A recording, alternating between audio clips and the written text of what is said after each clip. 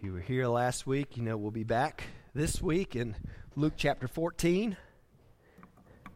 And so if you have a Bible with you, I hope you do, or a device or something that would have a good Bible content on it, then please find your way over to Luke chapter 14. And we'll pick up with the same verses that we covered last week as we look at the second message in a series of a couple of messages, the second part really of a message that I've titled Free Grace and Costly Discipleship.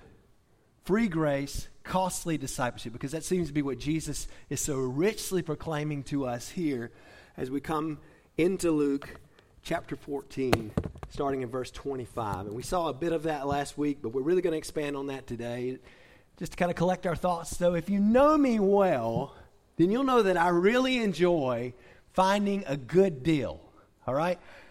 I can't order. I mean, it's almost become a little bit of an obsession, I must admit. I can't order an item online anymore without kind of cross-comparing 3 or 4 different websites, or maybe even more, just to ensure that I'm getting the best price on the item that I'm buying. And even when I go into the store these days, right? I mean, if I find an item that I want to buy, I first got to take out my cell phone, and then I've got to go punch in the URL of a couple of different stores just to make sure I'm finding a good deal. Because that's just the sort of guy I am. I really enjoy finding a good deal.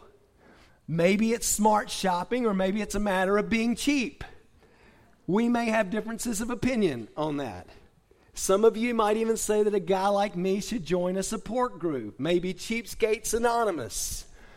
If there were such a group, I'd say, I'm not a cheapskate, but if they have free coffee, I might give it a try. Anyhow, several years ago, I came across what I thought was just going to be a stellar deal. Okay, it was an extra large 7-foot comfort suede beanbag sofa. Advance that slide one, and you'll see what I'm talking about here. 25% off, folks. 25% off. And you see, Amy and I had this lofted area kind of over our living room where I just knew that we could put that beanbag sofa. I mean, it was an empty area. It was an area that we rarely ever used. And so I said, I know what we can do. We can order this fine piece of furniture, and then we'll just have so much fun lounging around, enjoying our upstairs that we do not currently use. Now, Amy seemed a little bit skeptical at this plan, but she agreed to go ahead with the purchase. Well, that 7-foot beanbag sofa showed up a few days later in about a 2-foot square box, okay? And I took it out, and it took a couple of hours for that thing to expand. But when it was done, I want to tell you that it did not look like a sofa at all. It looked like a 7-foot mountain of foam rubber chips loosely sewn together inside of a brown suede sack, because that's truly what it was. So you see, this is what our beanbag sofa turned out looking like. Now, when I had thought about having a beanbag sofa, I thought about something that we could sit on, or that we could nap on, that would hold us up, that would keep its shape and make for a comfortable piece of furniture. Well, I can say that after about 10 minutes of punching on this thing, I could get into a decent sofa sort of shape, okay? But as soon as somebody would try to move around on it, that thing would lose its shape. And we could barely get off of it once we sat down, because every time you tried to push yourself up, your hand would just go through the beans in the beanbag all the way down to the floor. I so wanted this thing to work, though. I mean, I invested my hard-earned money in spite of my wife's skeptical brow. So I made every effort to make this thing work. I even tried camping on it a couple of nights with the kids. And I just want to say those were some of the worst nights of sleep that I have ever gotten in my life. You see, I couldn't roll over without rolling off of the thing, and every inch of my body was at a different elevation. And so it was not a good experience. And eventually I came to realize that what had seemed to be such a good deal wasn't worth the price that I had paid for it. So we gave our beanbag sofa away. I could not in good conscience charge anyone for that thing. And we have not shed a tear since that moment. But truth be told, all of us have probably experienced the reality that for some investments, the bitterness of poor quality lingers long after the sweetness of a cheap price has been forgotten. We've all bought into things which costed little and ended up delivering even less. But we've also known the experience that some things are very costly, and yet they prove themselves to be worth the cost. And God's kingdom is like that.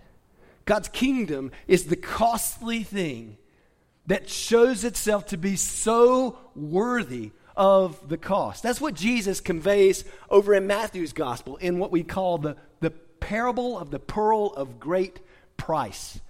As we read in Matthew 13, 45 and 46, that's where Jesus says, the kingdom of heaven is like a merchant seeking fine pearls. And upon finding the one pearl of great value, he went and sold all that he had and bought it. You see, Jesus is teaching us that, yes, as we just saw last week, coming after Jesus and following him to the kingdom of God costs heavily. It costs us everything. Discipleship is costly, and the costs are not hidden in the fine print by Jesus. He lays them all out for us, as we saw so clearly last week. But following Jesus is well worth the cost. And in this nation of economic fortune in which we live, I'm afraid that millions of people have bought into a cheap gospel. Statistics show that the United States has the largest self-professing Christian population in the world, with around 240 million people who identify themselves as Christians. And yet the examples of American Christians who are living out a costly discipleship that yields everything like what Jesus presents for us here and calls us to in Luke chapter 14 are hard to find. And I'm afraid that far too many of us have been looking for a deal on something that is simply costly. And many have ended up with something that will not deliver in the end, because Jesus makes it very clear that whoever is not willing to pay the high cost of yielding all things into his control cannot be his disciple. So let's look at these words once again. If you're able, I ask that you would stand, that we might read together God's word in Luke chapter 14, beginning in verse 25. Now large crowds were going along with him, and he turned and said to them, this is Jesus speaking, starting in verse 26, if anyone comes to me and does not hate his own father and mother and wife and children and brothers and sisters, yes, even his own life, he cannot be my disciple. Whoever does not carry his own cross and come after me cannot be my disciple. For which one of you, when he wants to build a tower, does not first sit down and calculate the cost to see if he has enough to complete it? Otherwise, when he has laid a foundation and is not able to finish, all who observe it begin to ridicule him, saying, this man began to build and was not able to finish. Or what king, when he sets out to meet another king in battle, will not first sit down and consider whether he is strong enough with 10,000 men to encounter the one coming against him with 20,000? Or else, while the other is still far away, he sends a delegation and asks for terms of peace. So then, none of you can be my disciple who does not give up all his own possessions. Therefore, salt is good. But if even salt has become tasteless, with what will it be seasoned? It is useless either for the soil or for the manure pile. It is thrown out. He who has ears to hear, let him hear. Here ends the reading of God's word. You may be seated. Last week, as we took an initial glance at these verses, we saw that while Jesus offers to us free grace, Grace that we could not earn on our own. He calls us to a discipleship that is not cheap. In fact, the discipleship that is characteristic of every true disciple of Jesus is very costly. That is, though Jesus offers to us unmerited favor that grants those who accept his offer of eternal life the cost of following him in such a way to take hold of his free offer is high. And last week we looked in depth at the high cost the disciple must be willing to pay, as the one who follows Jesus must be willing, as we saw, to give up his or her family, his or her fanfare, his or her freedom, his or her finances.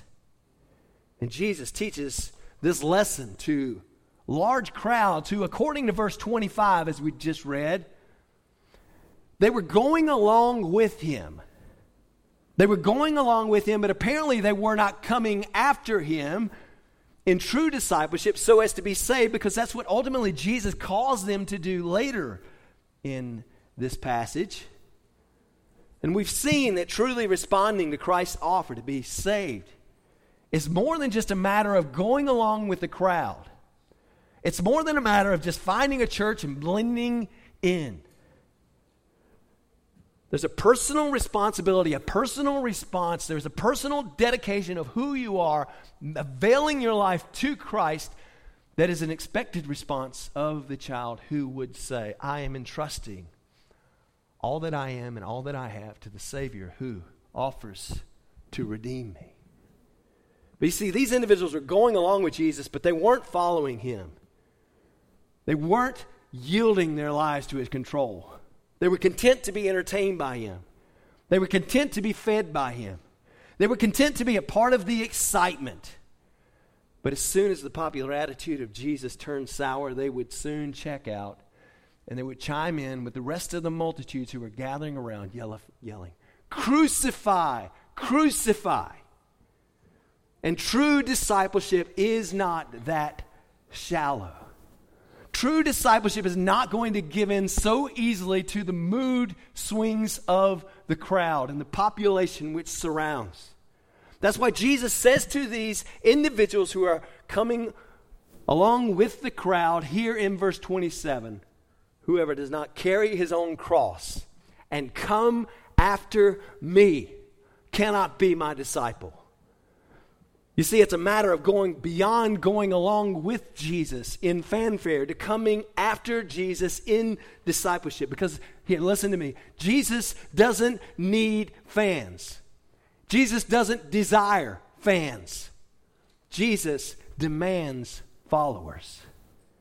And as we've seen, the high cost of discipleship here in Luke chapter 14, it's an important distinction for all of us to note. And so I just want to ask, are you going along after Jesus with the crowds like those who are just mentioned here going along with Jesus in verse 25? Or are you coming after Jesus in true, costly discipleship, following his model, walking in his footsteps, such that when he laid his life on the line for the cause of the gospel, we who follow after him are prepared and ready to do the same? And I just want us to consider a few sort of diagnostic questions as we think about this idea based on some parables that Jesus reveals for us here in this passage. And we're going to walk through these parables with these diagnostic questions to help us determine whether we are going along with Jesus or if we are coming after him. Are we just a part of the crowd? Are we just a part of the association? Or are we truly yielding our lives in discipleship to him? Here's the first question consider along those lines. Are you firm to the finish? Are you firm to the finish? That's really the idea that's behind the parable that Jesus presents for us here in verses 28 through 30, as he compels us to count the cost. In verse 28, he says, "Which one of you, if he wants to build a tower, does not first sit down and count the cost to see if he has enough to complete it?"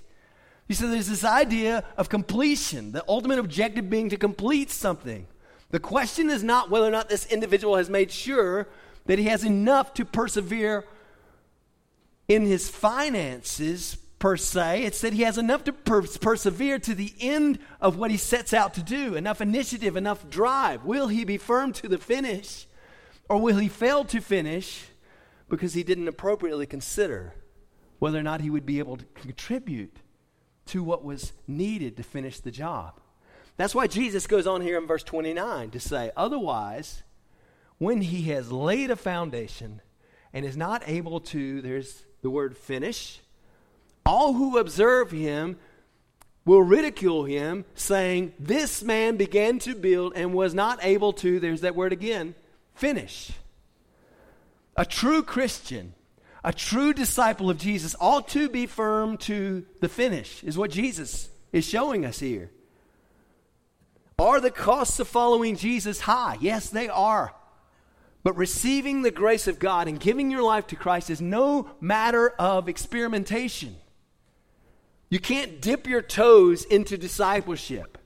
You're either coming after Jesus in a fashion that says, I'm dead to who I once was, and now you are the Lord over my life. Or you're just going along with the crowd at best. So I just want to ask you, friend, are you firm to the finish? Have you counted the cost and decided that even if it costs you everything, you're going to follow after Jesus to the eternal life that he freely offers to you? Or are you just going to go along with Jesus, or maybe go along with the crowd? If you're going to church because that's what your family has said you ought to do, or if you became a Christian because you were worried about the scorn you might face in your circles of influence if you were not one, or if you trusted Jesus in the past and now you're kind of along doing your own thing, there is a danger in all of those sorts of situations that what you've done is that you started to build a tower, but you haven't considered the costs of what it's going to take to finish the tower. And being firm to the finish is not a matter of being sure that we have enough to earn our way to the finish. It's a matter of knowing the challenges that lie ahead and being sure that we're ready to face them for the Lord Jesus Christ. Let me say that another way. I'm not asking, do you have what it takes to follow Jesus? Because the truth be told, none of us has what it takes. The question is, are you willing to lose whatever it takes to follow Jesus? Because the one who begins to build for the kingdom and does not make it to completion is the one who encounters a cost that he or she was not prepared to pay.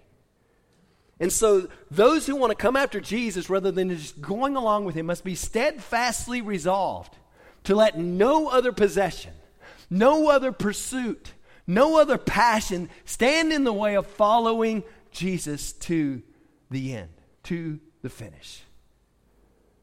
But the sad state of affairs for the one who is not firm to the finish is that, unlike the parable where it's only the man who didn't count the cost and who wasn't able to finish and who is ridiculed, when someone professes to be a Christian and is not firm to the finish, it is not just themselves that is mocked as being hypocritical.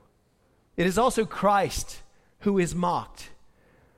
The world says, well, there you have it, just another hypocrite who latched on to an empty hope.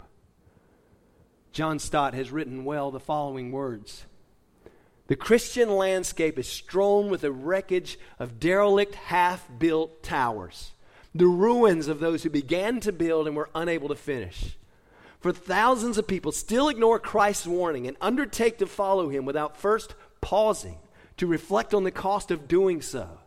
The result is the great scandal of Christendom today, so-called nominal Christianity. In countries to which Christian civilization has spread, large numbers of people have covered themselves with a decent but thin veneer of Christianity. They have allowed themselves to become somewhat involved, enough to be respectable, but not enough to be comfortable. Their religion is a great, soft cushion. It protects them from the hard unpleasantries of life while changing its place and shape to suit their convenience. And he says, no wonder the cynics speak of hypocrites in the church and dismiss religion as escapism. Let me just have a word with all of you here to ask, are you firm to the finish? Some of you used to faithfully read your Bible, but now your Bible is laying up on that shelf or on that table somewhere just collecting dust. Some of you used to talk with God often in prayer, but now you rarely bow your head outside of a morning worship service at church. Some of you made a former commitment to tithe, and now you've decided that what the Lord commands you to give, it should be available for other things. Some of you were once active church members, but now you've decided that it's time to check out of most of that. Some of you have started to build, but you are not firm to the finish. You're going along with Jesus rather than coming after him. And so I ask, are you firm to the finish? That's the first question to ask if you want to know whether or not you're going along with Jesus or if you're coming after him. Here's the second. Have you considered what you can conquer? The second parable Jesus gives to us, this second small parable in kind of sequential order here in verses 31 and 32, is yet again a parable that he speaks to these crowds, talking about the cost of discipleship, and Jesus speaks about a king. In verse 31, he says, "What king, when he sets out to meet another king in battle, will not first sit down and consider whether he is strong enough with 10,000 men to encounter the one coming against him with 20,000? Here again, Jesus gives us an illustration of an individual that's considering what he's getting himself into.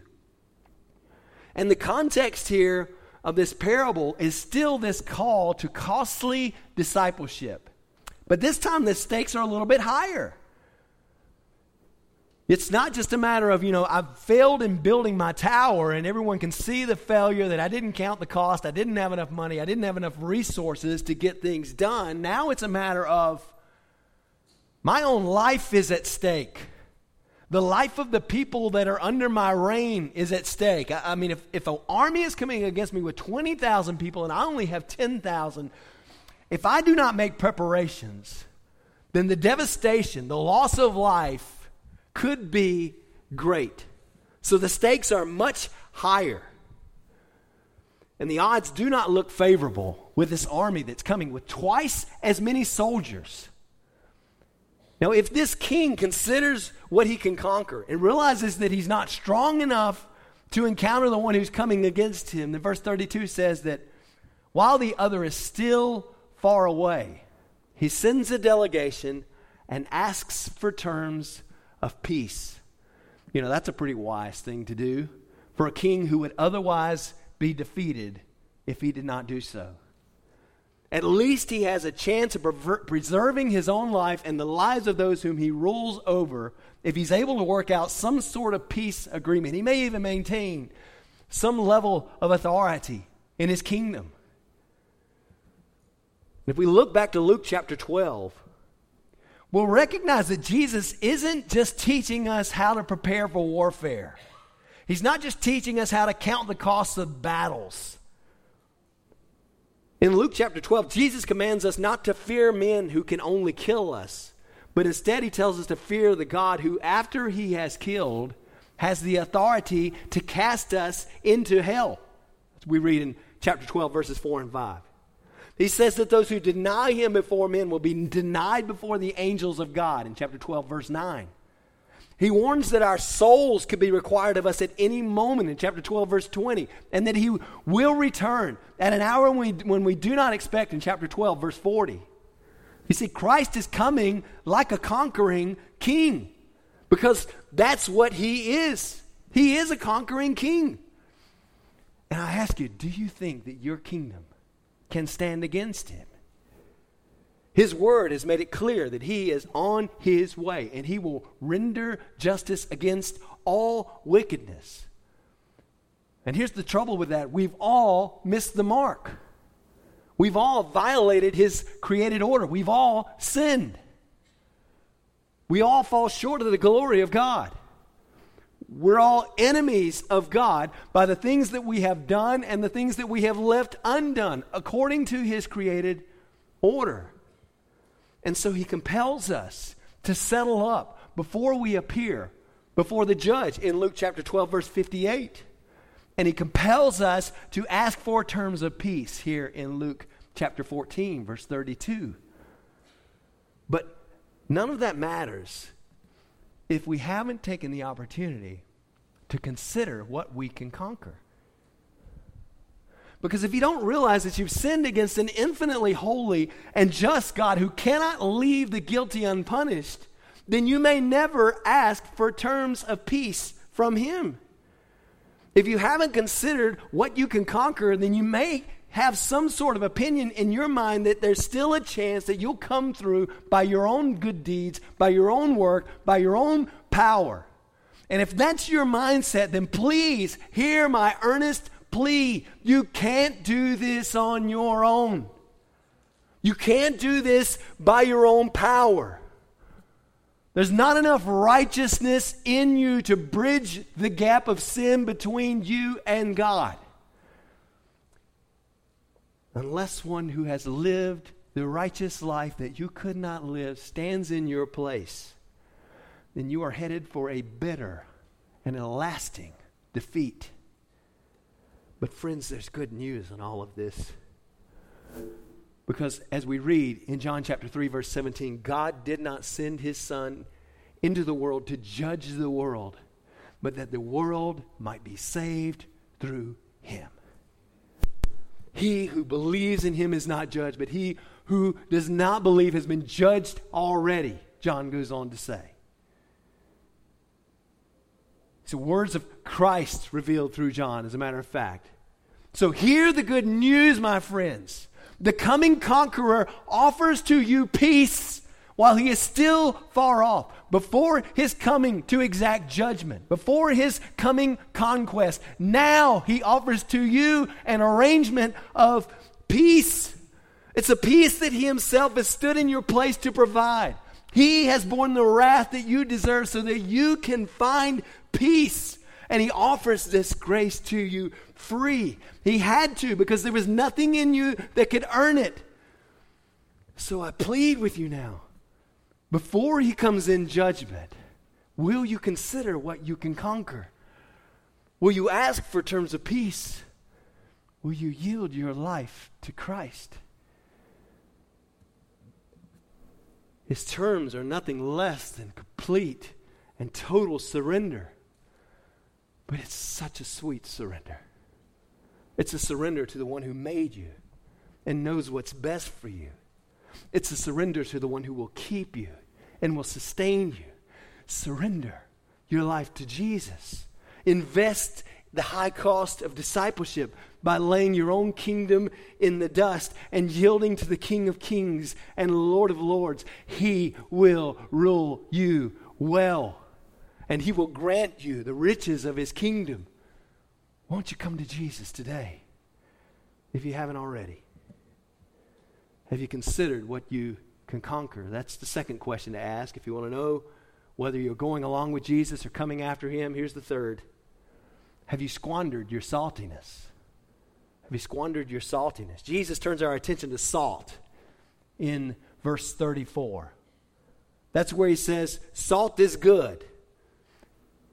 Now I just want to pause here for a moment to tell my health-conscious friend Keith Richardson that salt is good, all right? It's biblical, Keith. So Tammy, you tell him no more oppression under this matter, okay?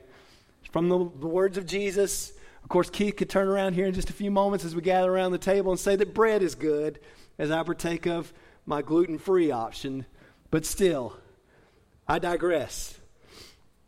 Jesus said salt is good, but if even salt has become tasteless, with what will it be seasoned? It is useless either for the soil or for the manure pile, and it is thrown out. Now you might be asking, well, how can salt lose its season? How can salt lose its saltiness? Well, you should know that the salt that the people in Jesus' day used was pulled from the marshes that were southwest of the Dead Sea. And while we use sea salt that comes from the ocean and contains about 85% sodium chloride, the salt from the Dead Sea is only about 15% sodium chloride. And so this is an impure sort of salt. And this sort of salt can deteriorate if, for example, rain were to get into it. And so that one salty part of that salt would be washed away if rain got into it, and it would become tasteless, and it would become useless. If an individual poured what was left of that salt into a field, he would kill his crops. Likewise, if he put it into the manure pile, which was then used for fertilizer on that same field, then it would have the same result. The only benefit of tasteless salt was that it could be put on the roads, and as it was put on the roads, it would absorb more moisture, and it would pack down such that things could not grow through it. That's why Jesus said in something similar, a parallel sort of passage in Matthew chapter 5, verse 13, that salt which has become tasteless is no longer good for anything except to be thrown out and trampled underfoot by men. Now, Jesus calls for his followers to be salt in the world. In fact, in Matthew 5:13, he says to his disciples, "You are the salt of the earth." But he warns there, as he does here in Luke chapter 14, that those who follow him must be careful not to lose the saltiness that has been placed within them, lest they become useless. Jesus said if we lose our saltiness, if we no longer season the world that is around us, then we have become useless. And I just wonder, do you ever think about why people are walking away from the church in droves in our day and age? Do you know why it appears to be open season on Christians and the God whose word we cherish today? Do you know why we're mocked in so many news outlets and universities and laughed at in society? Do you know why the perception of sodomy has been transformed from one of sin to one of virtue? Do you know why love is being outweighed by lust? Do you know why so many homes are broken with deadbeat dads? Do you know why celebrities who entertain the masses receive more esteem than the Creator who made them? It's because the salt has lost its saltiness. We are not willing to enrich a flavorless world, coming after Jesus at any cost, testifying of the life that he offers and the cost that he demands. We are salt that has lost its saltiness, and the world tramples on us. Friends, we need to stop blaming the politicians. And we need to stop blaming the drug dealers. And we need to stop blaming the pornographers and the news agencies and the celebrities. The problem in our broken world doesn't lay with them. The problem lies with the church, because we are failing to be salty saints. We are, by and large, failing to be true disciples of Jesus who would come after him and follow his example. And oh to God that we would be made salty again by truly coming after him in discipleship. Discipleship that gives everything. Discipleship that yields all of who we are to who he is. Discipleship that looks to his word. Discipleship that bows in prayer and says, "Here I am, Lord, today, ready for your use. Guide me where you need me." But I ask you, O Christian, have you squandered your saltiness? When you go to work or out into the community tomorrow, will there be a distinct flavor about you that enriches the world around you like salt enriches a fresh batch of pretzels? What is there about you that is so different that your friends and family members or the person you work next to can see as different? It has well been said that with most of us, it's the bland leading the bland. But salty saints will create an enduring thirst for the Savior. Just a little example of that. I got a video kind of queued up for you guys. Most of us have heard this song. We actually sang it as our invitation last week. We're going to sing it at the end of the service here today. But do you know the story behind the song, "I Have Decided to Follow Jesus"? It's a pretty interesting story. So turn your attention to the screen now. You're going to see what I'm talking about.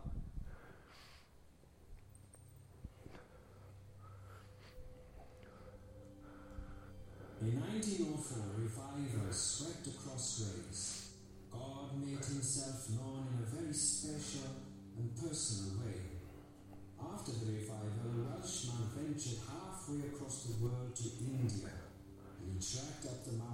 towards a remote village in the east. He was told, "Go back. The tribe in that village are famously violent." But the Welshman ignored the warnings, because even these savage headhunters should have the opportunity to hear about the mercy of God. One tribesman and his family heard the gospel and received Jesus as their Savior. The good news was too good to keep to themselves, and they shared the gospel with others in the tribe. The chief was very angry, and he had the tribesman and his family dragged before the village. "Stop following Jesus," the chief demanded. The tribesman replied, "No, I have decided to follow Jesus. I am not turning back." The chief was furious and killed the tribesman's children. "Stop following Jesus," the chief insisted. The tribesman replied, "Though none go with me, I still will follow. No turning back." The chief showed no mercy, and he killed the tribesman's wife. "Now he will stop following this Jesus," the chief said. The tribesman looked the chief in the eyes and replied, "The cross before me, the world behind me. No turning back." The chief could not believe his ears, and he killed the tribesman. Jesus said, "If a grain of wheat dies, it bears much fruit." And that day, many of the villagers who witnessed the persecution of that tribesman and his family also decided to follow Jesus. Even the chief himself became a follower of Jesus Christ. The tribesman's last words became the song of the village, and today it is sung all around the world. I have decided to follow Jesus. You see the difference that can be made when those who are called to be salty can live in a salty sort of manner. I mean, from an outsider's perspective, can you imagine from a tribe nearby how foolish it would have seemed for this man to allow his kids, to allow his wife, to allow himself to be killed because he was a follower of Jesus. And yet because of his faithfulness, how many came to know eternal life? You see, as Jesus said back in Luke chapter 12, don't be afraid of man who can only take your life. Because what those men could not take away was the eternal hope that God offers to his own. And friends, if we have truly decided to follow Jesus, then let us be the salt of the earth. Let us be that which enriches. Let us be that which brings others to know that there's something different, something worthwhile, something worth giving all that you are and all that you have to. Because this is our call in discipleship. And have you squandered your saltiness? That's the third question. If you want to know whether you're going along with Jesus or coming after him, here's the final one. Do you have ears to hear?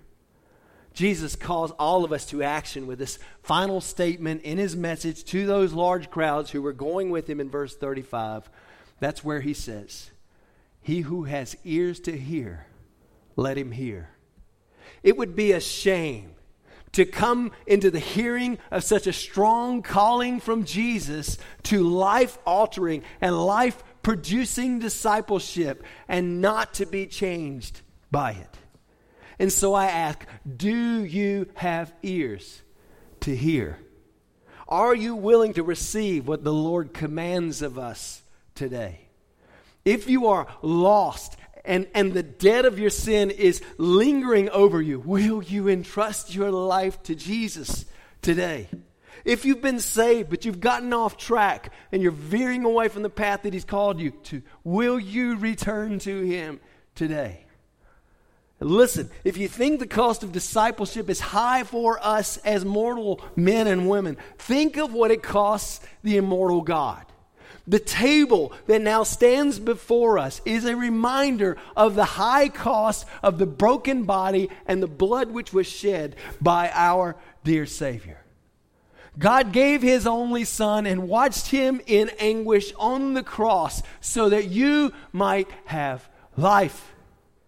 He paid the ultimate cost for us so that we might have life. Jesus doesn't just call us to go before him.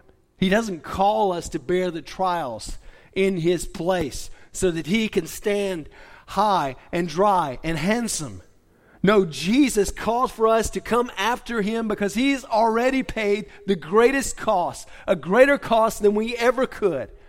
And so we gather around the table and we remember the sacrifice of one who has truly lived out the highest of all costs. Would you pray with me now? Father, as we gather around this table, I just pray you'd help each one of us, Lord, to sense the reality of the love that you have for us and that you sent your own son to die for us. That we're not just here to have a snack of bread and juice. We're here to remember a body of an infinite God who took on flesh so that he might be broken for us, that his blood might be shed for us. And so as we gather in these moments around the table, Lord, help us to remember that while the cost of discipleship is great, it is a cost that Christ is so worthy of. So draw us to yourself, Lord, as we gather around, as we remember in these moments now.